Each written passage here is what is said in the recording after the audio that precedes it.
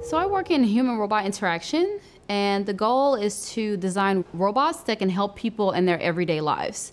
So my work focuses on designing algorithms that enable robots to understand its surroundings and learn about humans, more specifically, multiple humans at once. So my work actually looks at how do we detect groups of people in real-world environments so that robots can work in teams with them. And the reason why this is important for computer science is because it's actually very challenging to do this from a mobile platform. So if you imagine, you have to actually account for the robot's motion, you have to account for the people's motion, and robots need to be able to do that whenever they enter real world settings. And in the field of human-robot interaction, they focused a lot on one-on-one interaction between a human and robot. And so it's important that we start looking at the interaction between robots and multiple people at once, and then start to work our way up to multiple humans or multiple robots at once, right? And how do the robots actually work effectively with these groups of people? So the way it works is that we use a telepresence robot.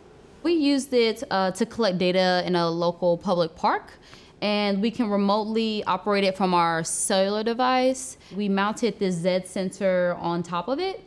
And the Z sensor collected RGBD data, so that's color, and then distance data from the sensor to objects in the environment. So the next step of this project is actually to be able to detect and track people over time.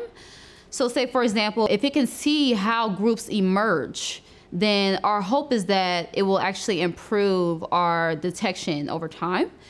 And the part that I'm really interested in is looking at group social interaction. How do humans communicate in groups? How do humans work together in groups?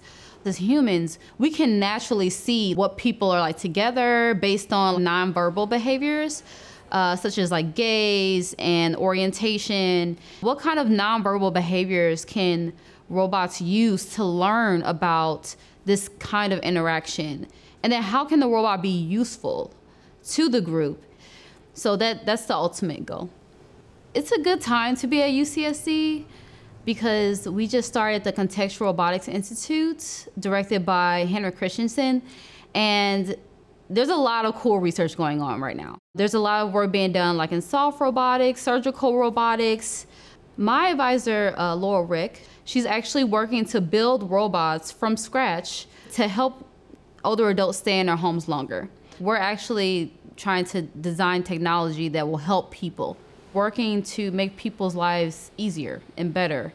And for me, that's what's most valuable about it. I feel like the work that I'm doing is actually going to go towards something that's going to be, put into people's homes, be put into the hospital, be put into all these different public spaces where people find it useful.